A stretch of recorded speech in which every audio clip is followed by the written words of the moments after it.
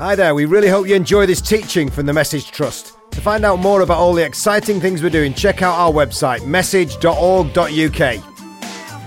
Thank you for being with us. My name's Tim Mycock. I'm Head of Prison Ministry at the Message Trust. I've been involved in prison work now for around 15 years. Spent time working in a number of different prisons around the northwest of England, both in bang-up jails, in category B and C establishments, and then I got my Cat D. I got my open prison about 7 years ago, 8 years ago now. And was released around 15 months ago, sorry. So I now oversee the work.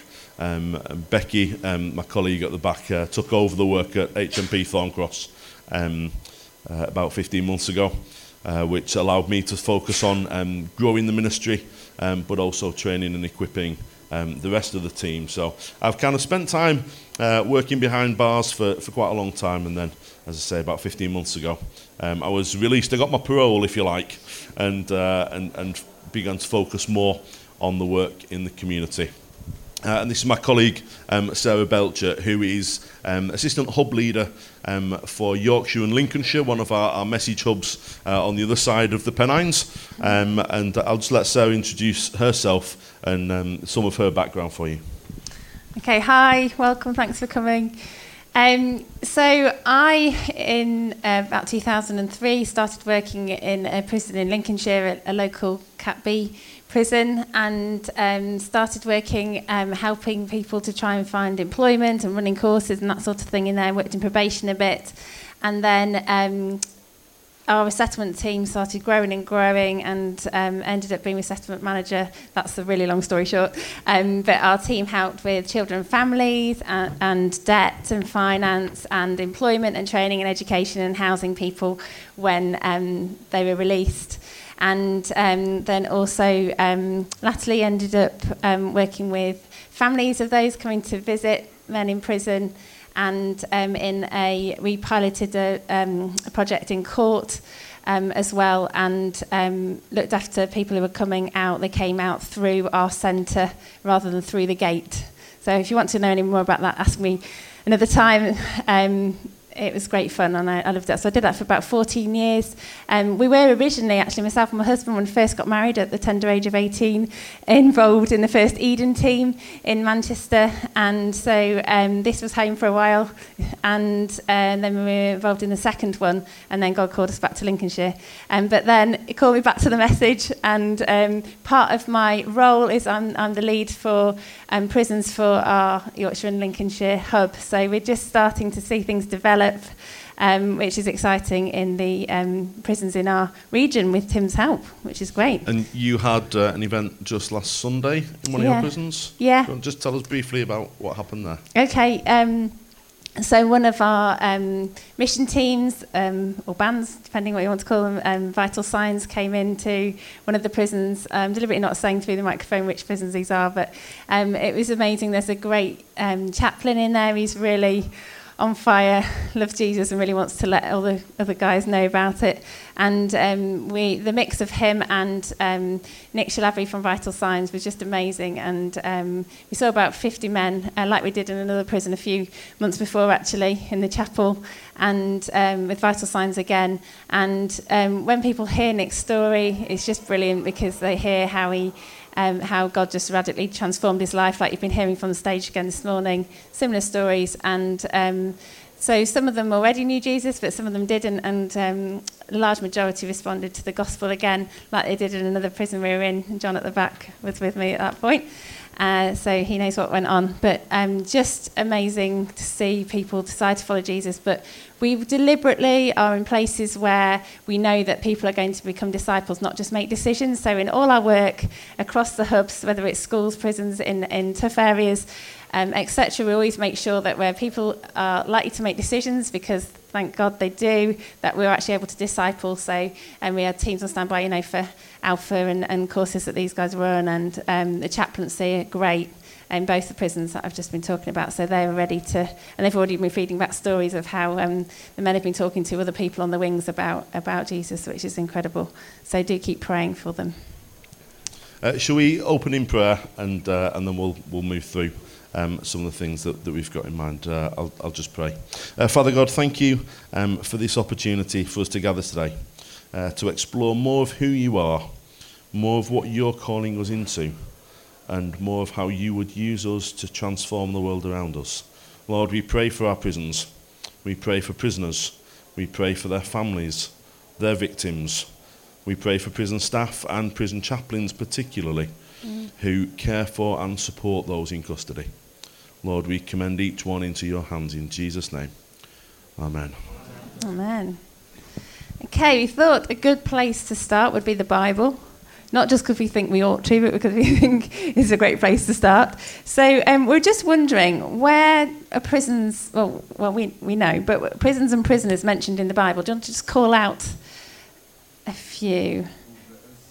Pardon? Paul's letters, yeah. Well, that covers a lot of it, doesn't it? That's great. Specifically in Paul's letters, anybody? Just repeating it for the recording. Philippian jail. Brilliant. Jesus' mission statement. Good point. Isaiah 61. Repeated.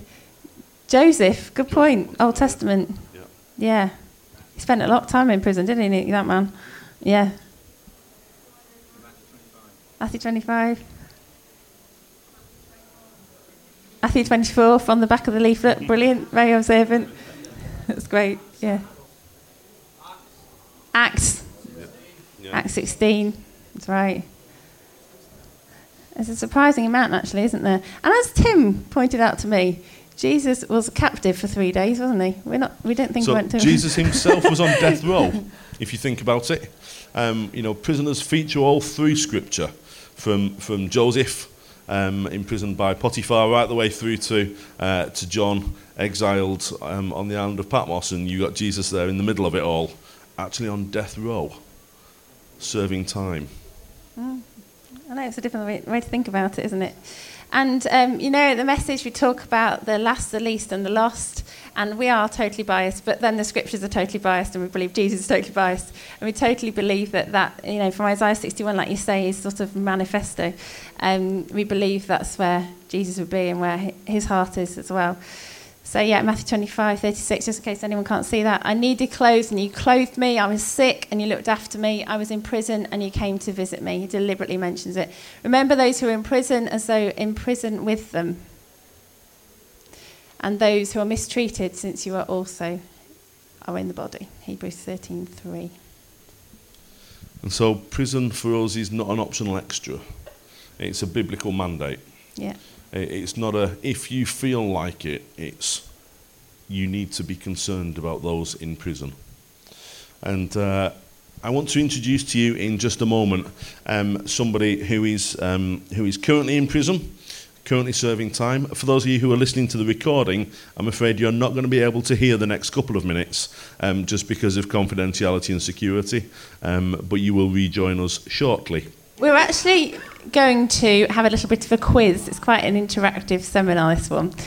Just to get us thinking a bit. Sorry if you already know loads about prison, but we're guessing that some of you don't, so it'd be great to just improve our knowledge a little bit if we don't already. So, do you guys mind? John, Becky. Being beautiful assistants and passing those around, thank you. And some pens. Thank you. You can do it in pairs, groups. Just give you a few minutes to answer. There's not too many questions, and then we will see what the answers are. Just a few minutes. Thank you. Okay, don't worry if you haven't quite finished, but we've got an action-packed bit of time, haven't we, coming up, so we need to move on. So, let's just go for people sticking their hands up and making a wild guess, because that's fun. Okay. So, who wants to go first? Who wants to have a go at how many people were sent to prison in 2017? Sir? 5,000. Cool. 80 people or 80,000? Okay, it was actually 65,000. Anyone get that right? Sorry, I should say that these stats are taken from the Prison Reform Trust, and this is just for England and Wales. And this was summer 2018, these stats came out. So that's why they're for 2017. 65,000 people sent to prison 2017, according to the Prison Reform Trust. Okay, number 2, what's the fastest growing age group in the prison population? I must admit, this surprised me. 50 to 60. Oh, you're both right. It's age 60 over. We're not going to go into all that now, but I think the media makes that quite clear, doesn't it? I think. It didn't used to be. It used to be early 20s. Okay. Number 3, what percentage of the total prison population are women? 7%? 35, 30? Did you just say 41%? It's 5%. 5%, ladies. 5%. Officially, as of yesterday, it was 4.7, if you want it really detailed. Yes. Let's be accurate. 4.7% yesterday. It's doubled since 1993, interestingly. Okay, number 4. What percentage of the prison population are young adults? And that's 18 to 24. I wish it was a bit older than that, but it's not. 18 to 24. 50%, you reckon? I thought it was more like that. It's not, sorry. 60%? No. 40? No, it's 17, guys. I know, again, that really surprised me. So I double-checked it. No, it doesn't feel like it. No, I agree. Okay, what percentage of those reconvicted within a year of release? I must admit, I've seen lots of different stats for this, but I'm going from the Prison Reform Trust. This is just across all the age groups. It's 48%. I must admit that just a few years ago we were talking a lot higher than that, so I don't know if that's conservative, but that's what they're saying. Yeah, just a little note on that figure. The figures vary according to age group, so that's the average across all the age groups. But basically, the younger you are, the more likely you are to reoffend. Mm-hmm. If you're from a black and minority ethnic group, you're more likely to reoffend, statistically. There's a whole stack of reasons, actually, why certain groups may reoffend, and that's not okay. It's not okay that services aren't being provided equally across the board, and that's part of it. The highest risk age group for reoffending is 18 to 24. It is those young adults that we focus our work on. Which is good. What percentage of those released from prison had a job to go to? 45? 27. Goes to the guy in the red and the black. 27%. Okay. All right. So, but that's good, it's over a quarter, on a positive note. Okay, last but not least, many people begin to explore faith while serving a prison sentence. How many people made a response to the gospel through Message in Prisons last year? That's 2017 to 2018. Oh, it's not percentage this time, is it? It's not percentage. Just how many? If anybody's been there at Message Prayer Day, you may know the exact answer, but for anyone else, it's a guess. I remember being delighted by the figure. 300. Tim? So in the year to the end of August last year, working across 5 establishments in the northwest, we saw 622 individuals make a response to the gospel. Praise Jesus. That's something to be grateful for, isn't it? So do keep praying for those guys that they go on with their walk in Jesus and are disciples. But we're delighted by that. So thank you. But well done, guys. Hope that's a bit of an eye-opener. Stats do change all the time, but those are what we had from the Prison Reform Trust, and we do get information from them, don't we? So it's interesting, isn't it, the different surprises in there, but that'll give you some sort of idea. But I like the last figure best. That was really good. Thanks, Tim. Yeah, we have seen a bit of an ageing population in prison in the last few years, and that's been caused by a couple of different factors. But actually, one of them is the massive rise in reporting of historical sexual abuse. That's the main reason in the ageing prison population. But actually, we're also seeing less young people go to prison, which is a good thing.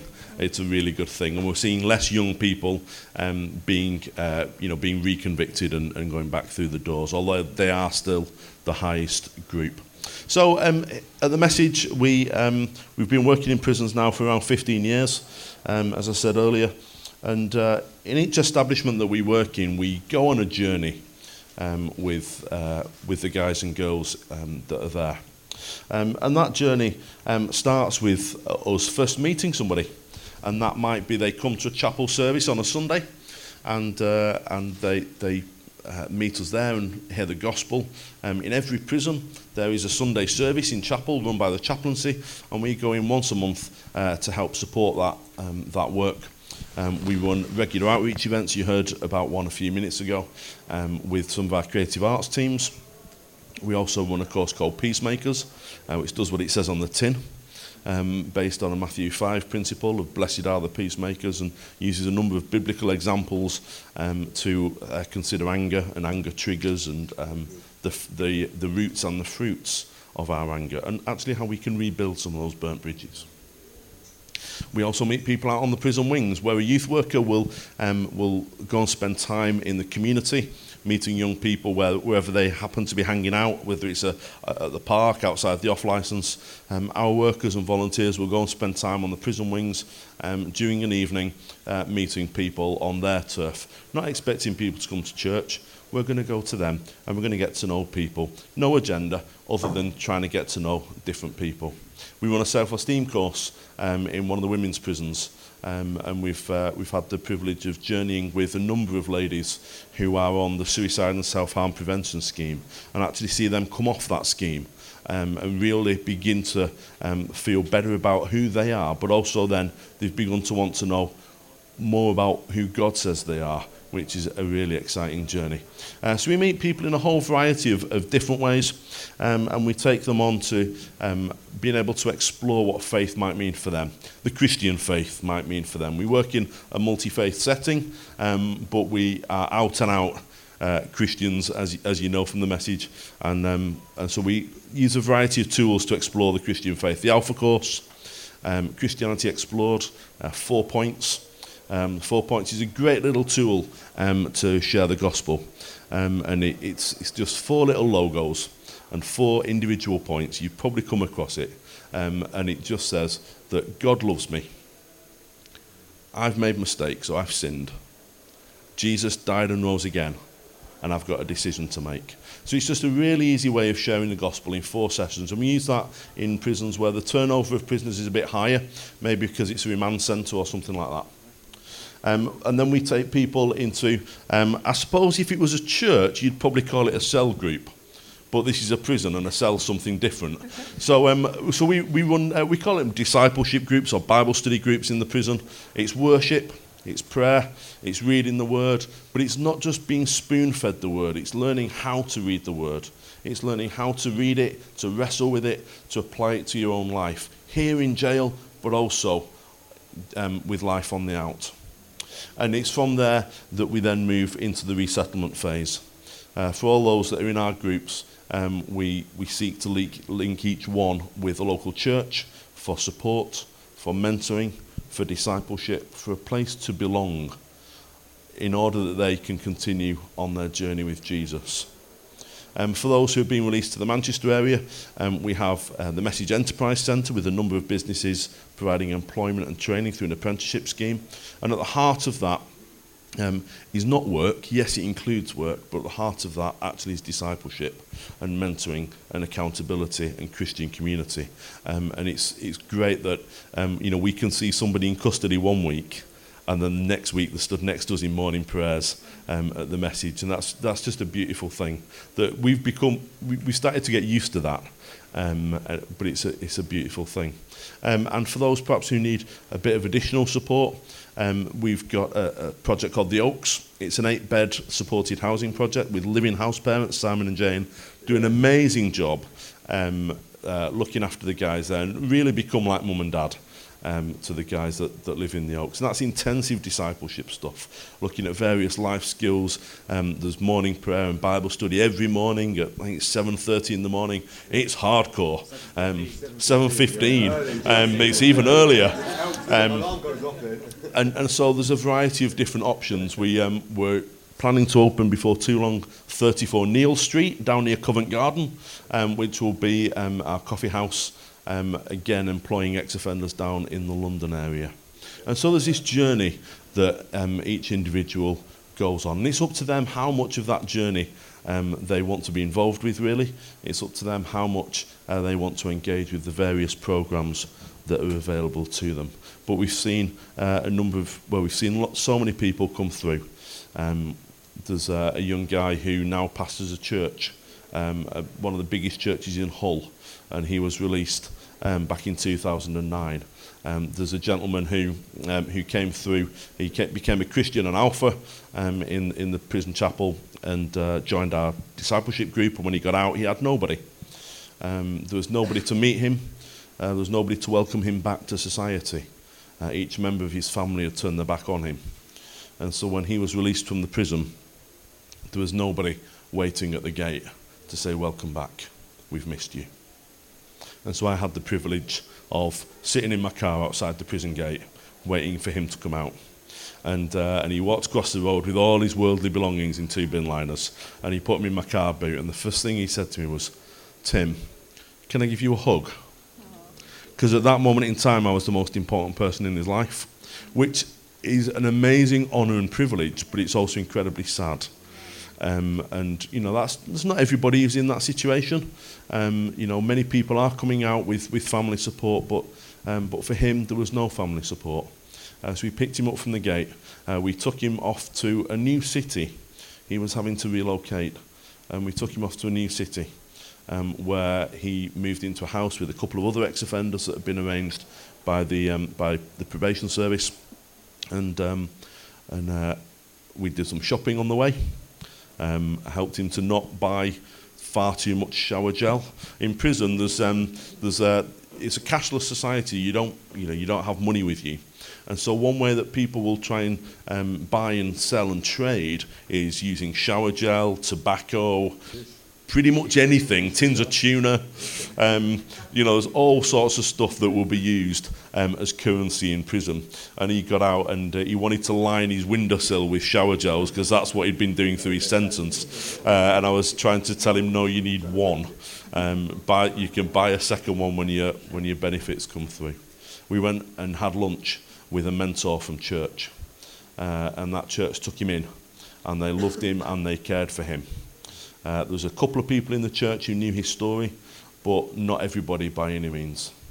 And 12 months on, after he'd been given opportunities to serve, by giving the books out, by brewing up at the end of the service, and that sort of thing, he decided he wanted to be baptised. And so he was baptised by full immersion at that church, and there he shared his testimony, where many of the congregation found out for the first time that he'd been in prison. And actually they'd got to know him for who he was. They'd got to know him and love him, and appreciate his gifts and skills and talents. And they were surprised at his story, but also mightily blessed by it. He now runs a homeless outreach project, coordinates volunteers from across a number of churches, and is making a real difference in his city. That's the power of Jesus. And I'm so excited at what our friend shared earlier, of his hopes and dreams for the future. Because who knows what God's going to do with a transformed life. And it's all part of this journey.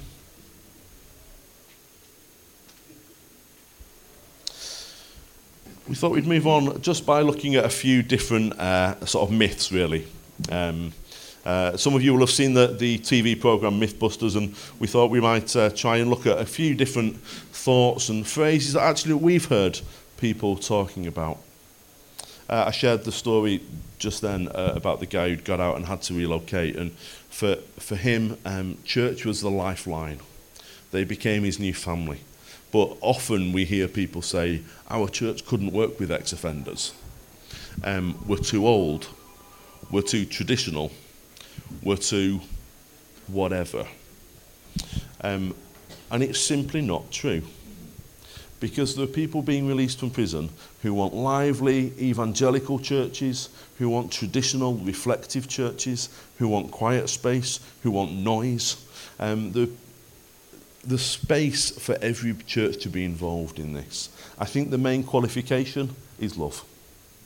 Are you prepared to love whoever walks through your church door?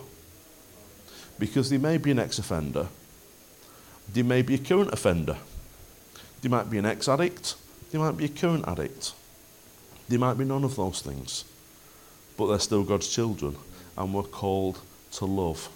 And actually the churches that do this best, there's a piece of research that has been done by the Institute of Criminology at the University of Cambridge, and where resettlement in church works best, where this Christian discipleship takes place most effectively, is not where the church sees an individual as a project, but where the church values an individual as an asset. Where a church starts to go, how can I help you? It's far less effective than when the church goes, how can you be a part of? Come and join us. And actually that individual has a much bigger impact on the church around them than the church does on them. But it's a shift in our thinking away from what can I do to help you, and instead come and be part of the family. So any church actually can be involved. And one way in which your church can be involved, if you're in the London area, there's an amazing project called Caring for Ex-Offenders. It's a database of churches. They offer free training in mentoring and all that sort of stuff. I'd encourage you, if you're from the London area, to get in touch with Caring for Ex-Offenders. For all other areas, there's a network called the Welcome Directory. It's an online database of churches and other places of worship, actually, that just says, you are welcome. Whoever you are, wherever you've been, whatever you've done, you are welcome. And so if your church isn't on there and you are up for welcoming people, please head to the Welcome Directory's website, get yourself registered on there as a place of welcome. Myth busted. So, second myth, a prisoner cannot be released without suitable accommodation. Unfortunately, it's not true. And when I was a resettlement manager, we did our very, very best, and our team did a great job, actually, but sometimes it just wasn't possible.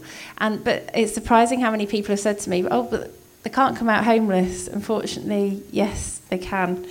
And each prison, though, should have a resettlement team. They vary in size and capability and strengths. But everyone who comes in now will be screened as to what their needs are.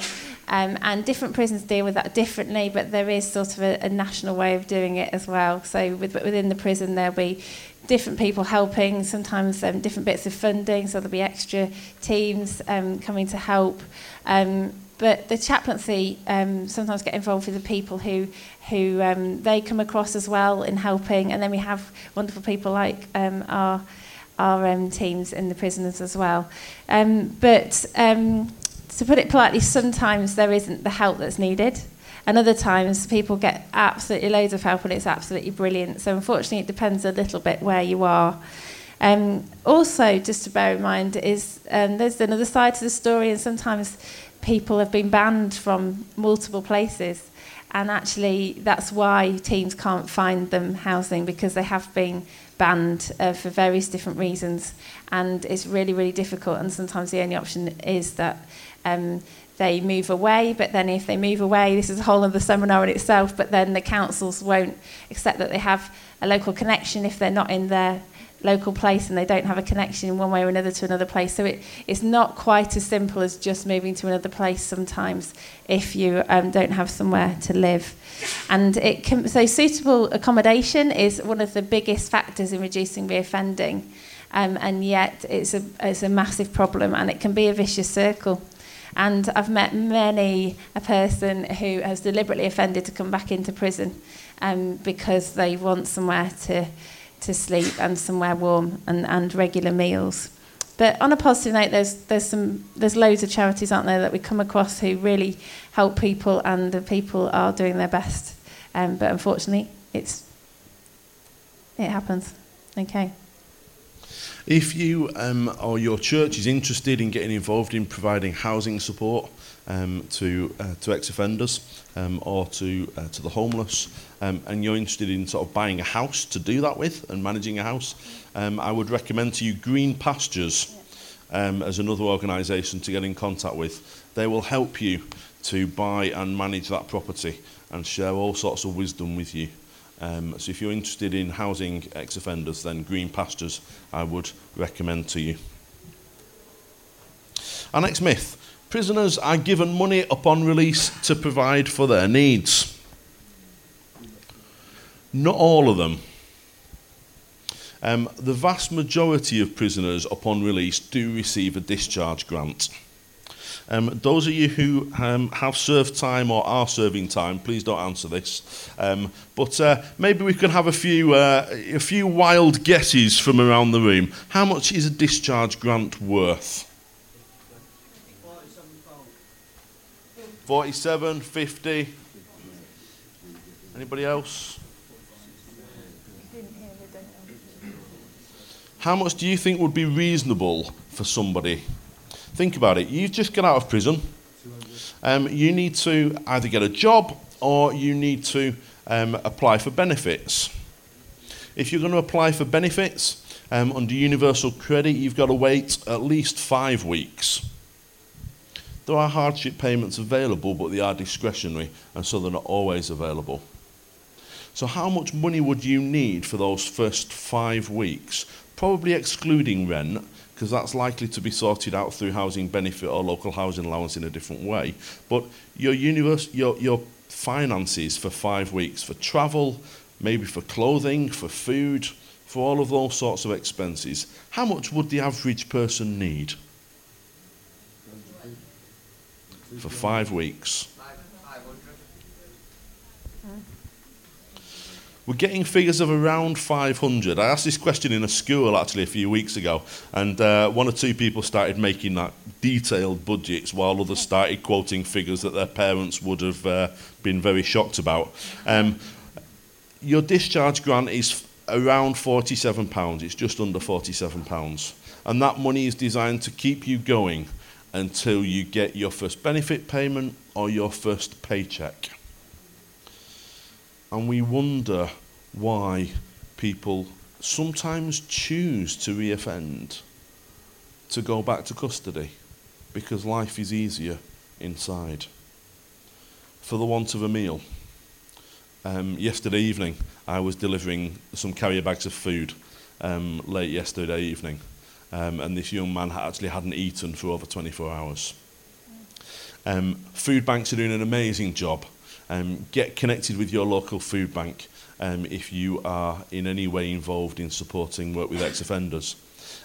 Look up acts435.org.uk. That's a great project run from Bishop Thorpe Palace, and that was sort of set up with the blessing of Archbishop Sentamu. And that project aims to link donors with specific individual needs. So we sometimes use that system where somebody needs some new clothing. They're being released from custody, they've got no clothes other than what they stand up in. We'll use that. Maybe someone's moving into their own property for the first time and they need a fridge to keep their food chilled.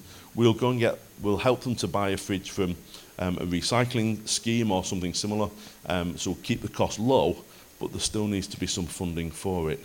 And Acts 435 is a mechanism by which that can take place. You can register as an advocate, and that allows you to post adverts on there for then other people to crowdfund that need.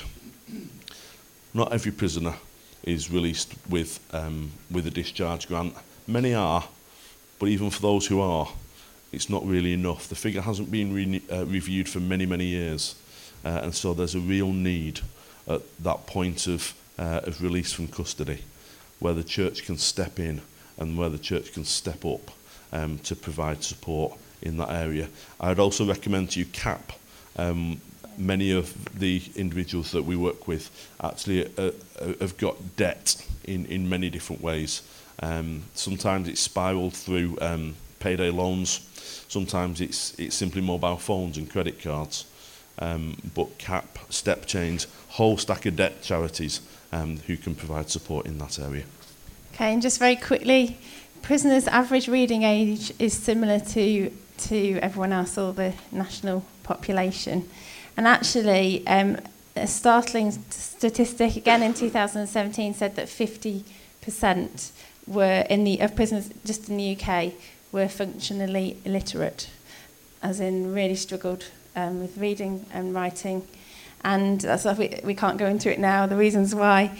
So about half have a reading age of 11 or lower.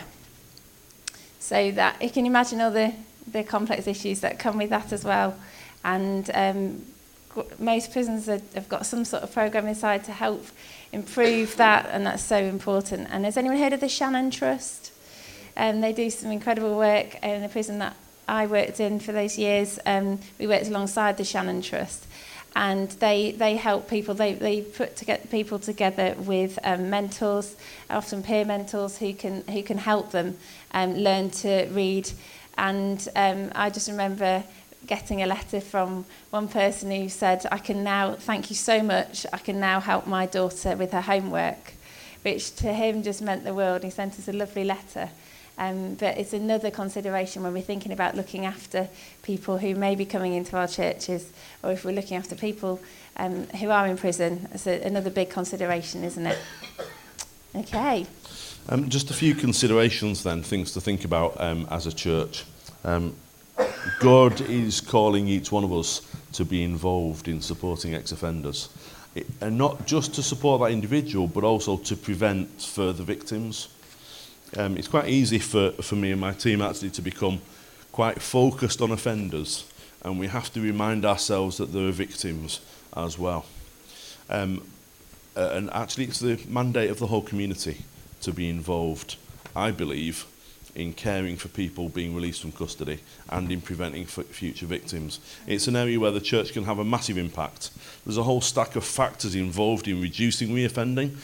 You've heard about some of them, from accommodation to finance benefits and debt, to drugs and alcohol, to health, including mental health. There's a whole number of different factors. But actually when people come to faith, we really see a big difference. There hasn't yet been a study done on how faith brings the reoffending rate down. But anecdotally, and what we see is that it definitely does. The average reoffending rate, as you heard from Sarah earlier, was 48%. That's across all age groups. Across those who we've linked with a church and they've stayed in church, as in they've gone more than once, it's 14%. For those who go through our Message Enterprise Centre and through the Oaks, the reoffending rate is less than 5%. So we know that the gospel makes a difference. We know that Jesus is part of the answer. There's a whole load of other stuff that makes a difference as well, but actually Jesus makes a massive difference. And so when somebody comes to faith, they need a place to belong. They need a place to be able to call home. And maybe that's your church. Maybe that's my church. Some things for us to think about. I'd really encourage you to liaise with the statutory services that are around.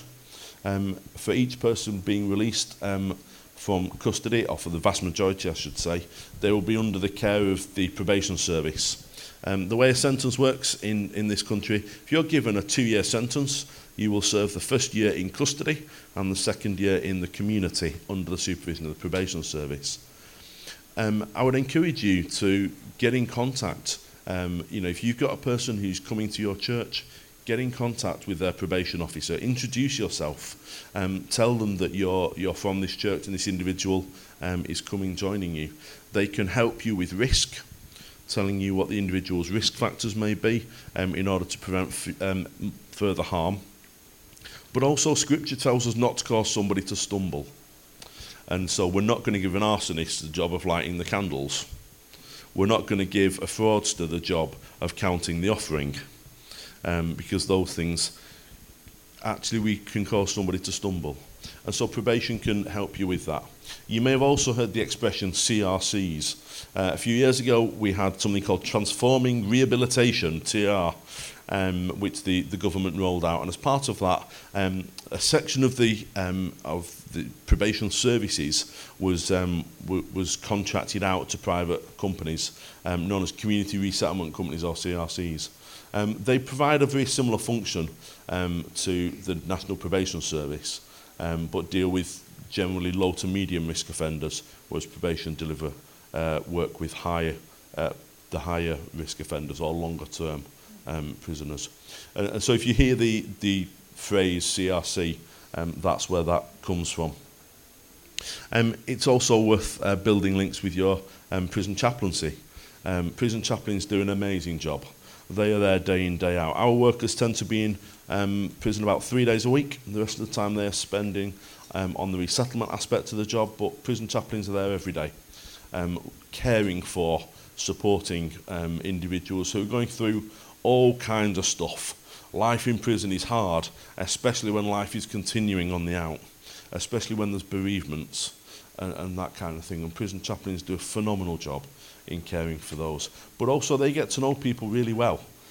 So build connections with them. They can help you to know what a person may need and help you with some of that sort of information. So link with the statutory services. Probation don't see you as a religious do-gooder the majority of the time. They see you as an asset. They see you as a pair of eyes and ears that can help support this individual and stop them reoffending, because they know that community engagement is good. They don't necessarily know that Jesus is good, but they do know that being in community, being around positive role models, having a purpose, having a meaning to life, having a place to belong are all really important things. And the government has identified those as being important factors in reducing reoffending. And we know that all of those are found in church. And so actually church makes a massive difference in this. I've already hinted at safeguarding when I mentioned risk.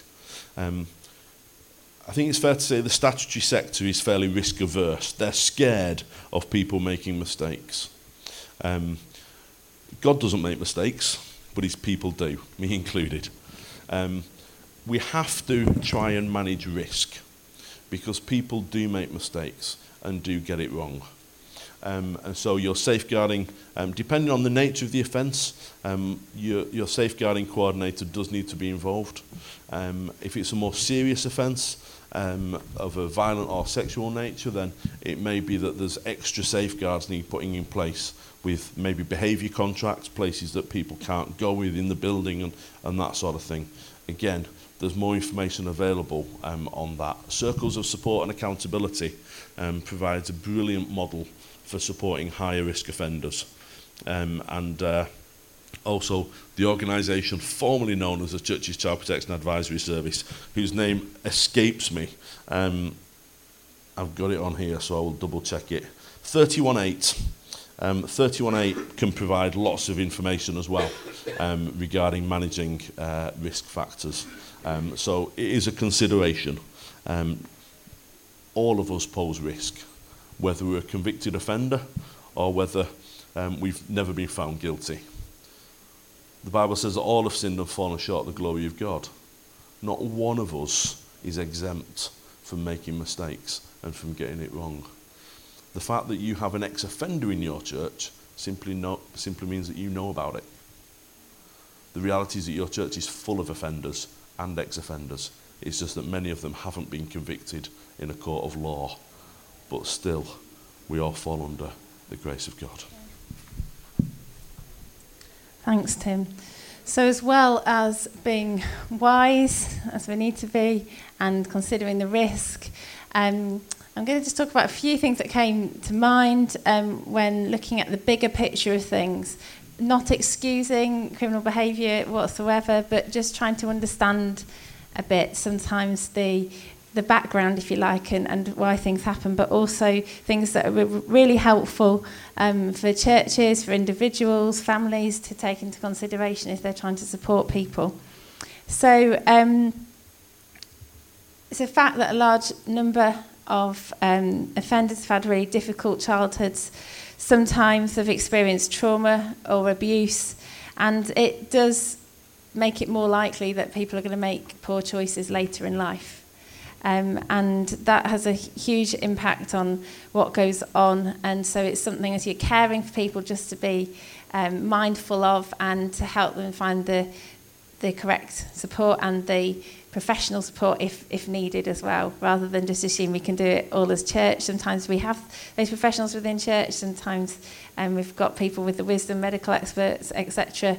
But if not, then do seek help, and that's fine. And a high rate of offenders who've got an issue with substance misuse, similar sort of principle, then, don't try and do it all yourselves as church, but actually if you don't have a full understanding, it's really wise to have some training. Locally, we're putting on that sort of training. It's really helpful, but also to refer to the appropriate people if needed.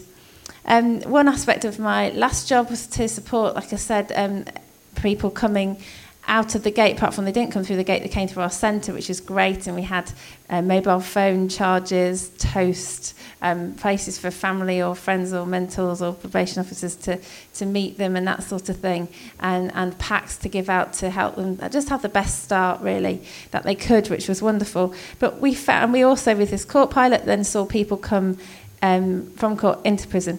And do you know what? Often we found that people were more scared of going out than they were coming in, which shocked me. But actually inside, it's been needed to already, you have a certain amount of security. Yes, it can be a dangerous place for some and really difficult. I'm not saying it's not, but actually you have a bed, you have warmth, you have meals, you have people there regularly looking out for you, you have your medication at a certain time. And you might have heard of the phrase of being institutionalised, but some people come out, like some people do from an army or something, where they're just so used to things happening at a set time, it's really difficult. And that's one of the most difficult, if you talk to people who come out of prison, that's one of the most difficult things sometimes, not to have that routine. So just being mindful of that is really important.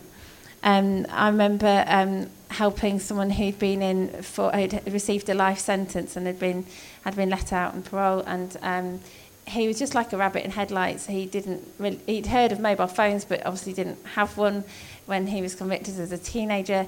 The cars were scaring him. I had to walk into a taxi. The currency was different from when he was first put into prison. You think about all those things that have changed. So just again, that's just something to be mindful of.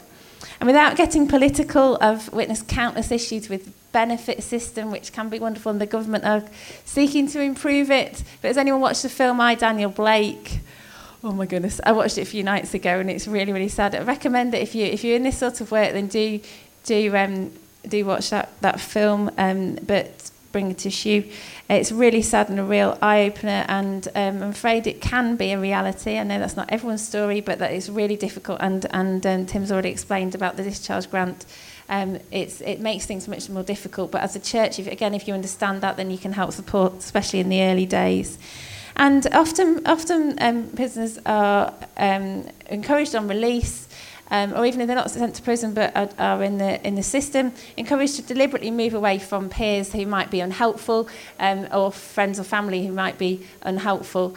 Now, again, that can be good, but like I said, that can cause problems in terms of if they're homeless and proving to the council they've got a local connection.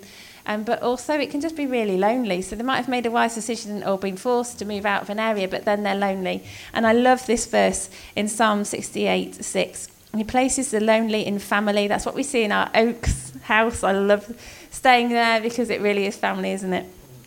So he places the lonely in family, and he leads out the prisoners with singing. So that's Psalm 68:6, isn't that lovely?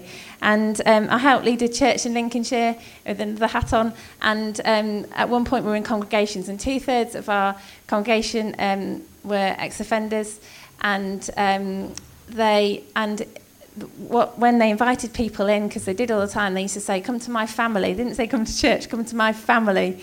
And I absolutely love that, and that just goes to show, we loved and accepted people, and yes, we were wise and we did all these things that we needed to do to safeguard people, but it was a safe place, a place full of acceptance and challenge where needed, don't get me wrong, and they frequently challenged me too, which is great, but it was out of a place of love for each other, which leads us on nicely to the last point, and then we're going to hear from a wonderful lady who's going to be interviewed, and then question and answers, and then we'll go.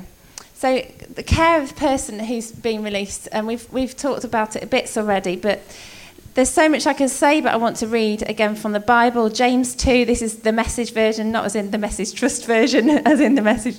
The royal rule of love. So for me, love sums it up.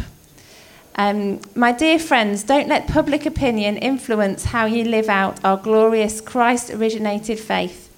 If a man enters your church wearing an expensive suit and a street person wearing rags comes in right after him, and you say to the man in the suit, "Sit here, sir, this is the best seat in the house," and either ignore the street person or say, "Better sit there in the back row," haven't you segregated God's children and proved that you are judges who can't be trusted?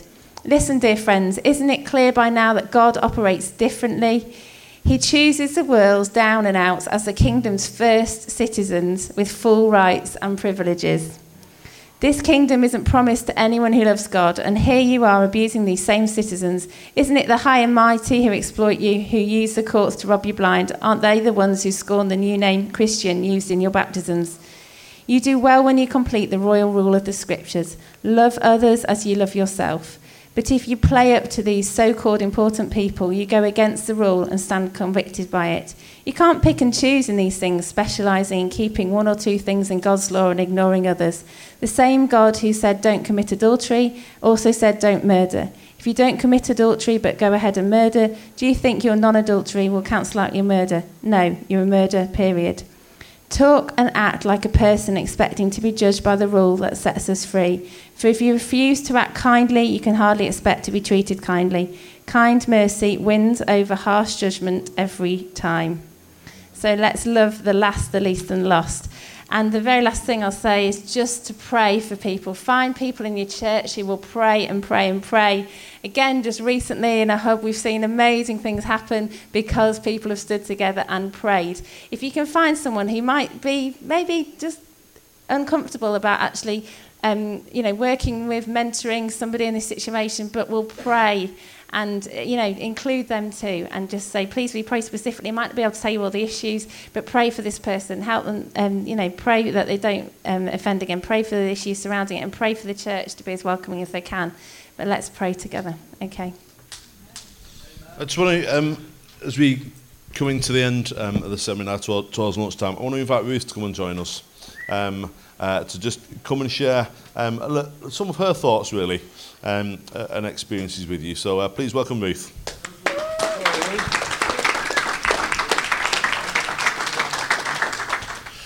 Ruth, just tell us a little bit about you and what you do. Ruth's part of the team at the Message, so just tell us a bit of your role. So I work at the Message Trust. I've been there for 4 years.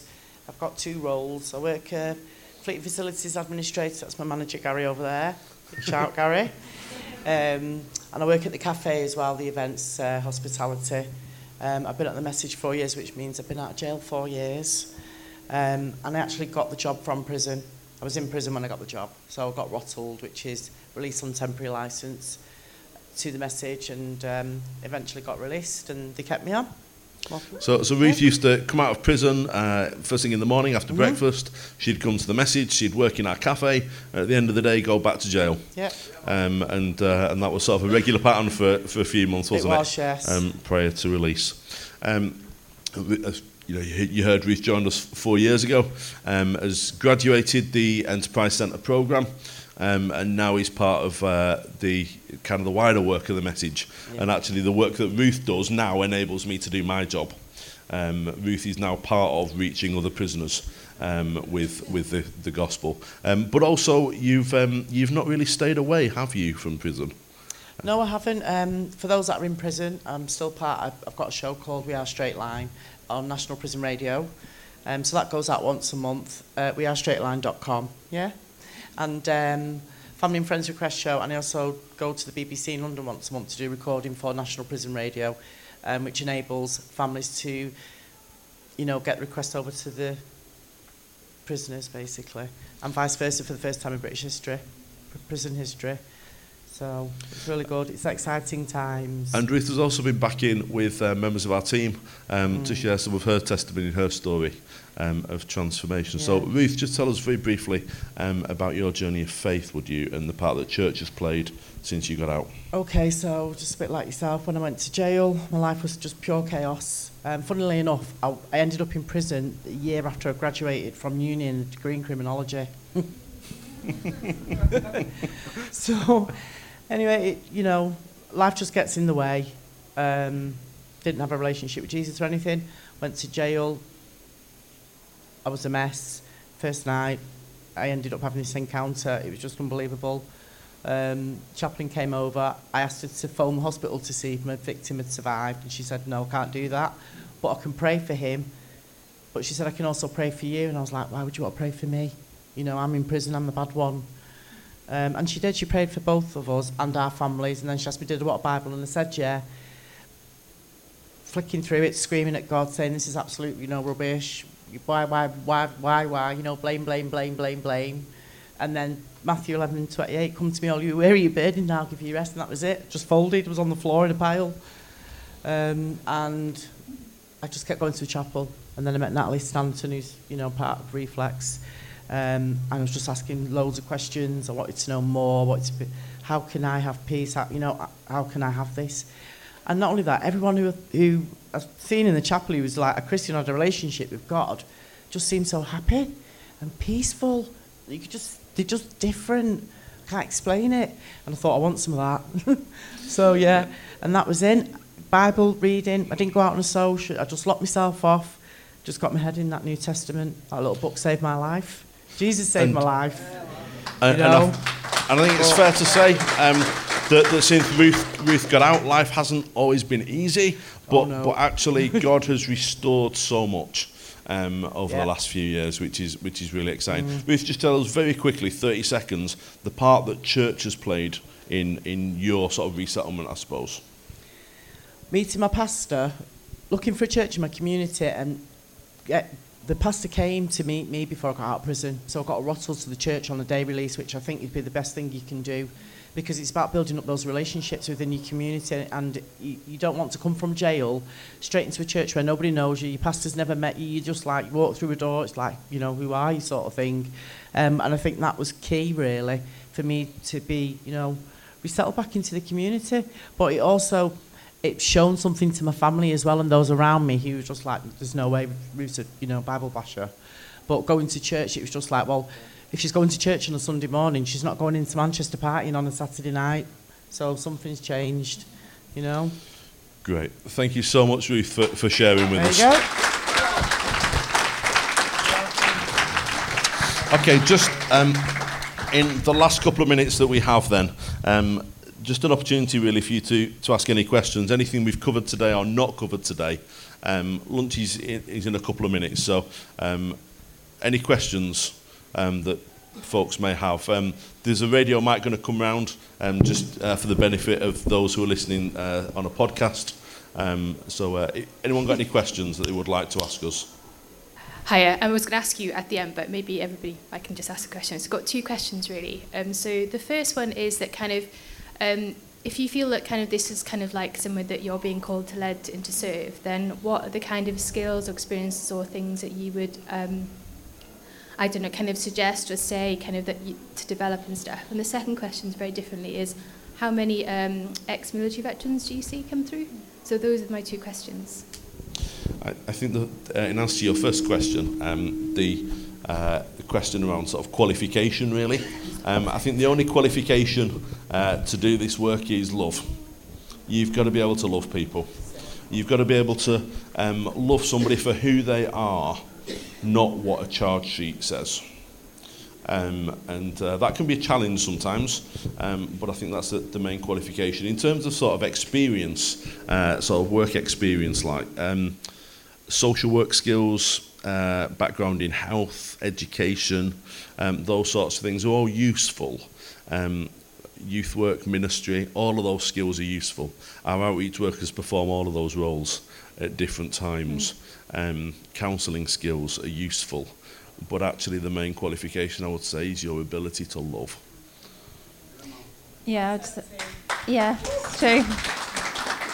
I'd say I've seen people in this line of work, secular and in this sort of role, where genuinely there's been people from so many different backgrounds and people who haven't really worked before, etc. But it's about, we talk about character rather than gifting. It's slightly different, but actually it really is, are you called to this in a Christian setting? Are you someone who's going to be able to do this? Because it really isn't for everybody. And so, in an interview situation, an application form, that's what we'd look for more than anything else, isn't it? Is this really your calling, and is this you as a person, are you passionate about that, and do you think you'll be able to cope with the challenges as well? It's really important. The veteran question, can you repeat that, please? Sorry, Becky. Did you say military veterans coming through? Yeah, just instead of the proportion of what military veterans do you see come through? Are you talking about generally in prison, or are you talking about with messages in prison? Sorry. Well, both really. Okay. I've come across a high percentage I can't give you the stat, but in the prison I worked in, and we had a specific work for that group of people, which was really important. It's very important for so many different reasons, and people who were also struggling with PTSD, post-traumatic stress disorder. There was a particular work for that as well. Really vital. And that's through the message. That was in my last job. I don't know for messaging. Yeah, I mean, we don't discriminate on who we work with. Anybody that wants to work with us, we'll work with them, veteran or otherwise. But yeah, we do see, quite a number of military veterans who've essentially come out of an institution. They may have witnessed some horrendous things in their working life, and actually they've been trained to kill. And they've seen some horrible things. They then come out of that environment, and civilian street is really difficult. And so making the adjustments does mean that some of those individuals end up in custody, unfortunately. We do see some of that as well. Interestingly, last Sunday in the prison I was talking about, someone came to me and they wanted prayer because they said, I was in the army, and God told me in my cell last night that I'm part of his army now.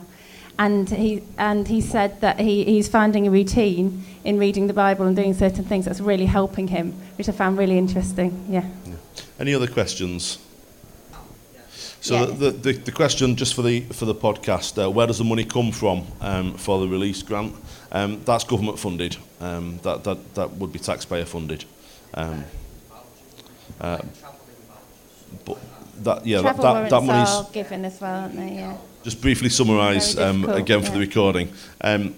So the point being made really is that the release grant is paid in cash, and sometimes that actually would be more helpful if it was paid in the form of a travel warrant, which sometimes happens, but also potentially in the form of food vouchers would be useful to avoid the money being spent on less helpful things, particularly if there are other associates or family members still involved in criminal activity. It's something for churches and organisations to consider, isn't it? Absolutely, it's something for us to think about. Really thank you for making that point. Thank you, everybody. I'm aware of the time. It is now lunchtime. If anybody does have any questions about prisons in general or any of the work we're involved in, if you're interested in getting involved in volunteering with our work, then please do come and speak to us. My colleague Joe, who's one of our outreach workers, and Becky, another of our outreach workers, are both around as well. Do pick their brains, do ask them. Ask them for stories of what God is up to. I love their stories. Because there are so many stories of what God is doing in our prisons. And other than that, do enjoy your lunch, and you've hopefully all got a copy of your programme ready for this afternoon's session. Do enjoy the rest of the day, and thank you for coming. Thank you, everybody. Thanks for listening. Don't forget to check out message.org.uk to find out how you can support or even get involved with one of our teams.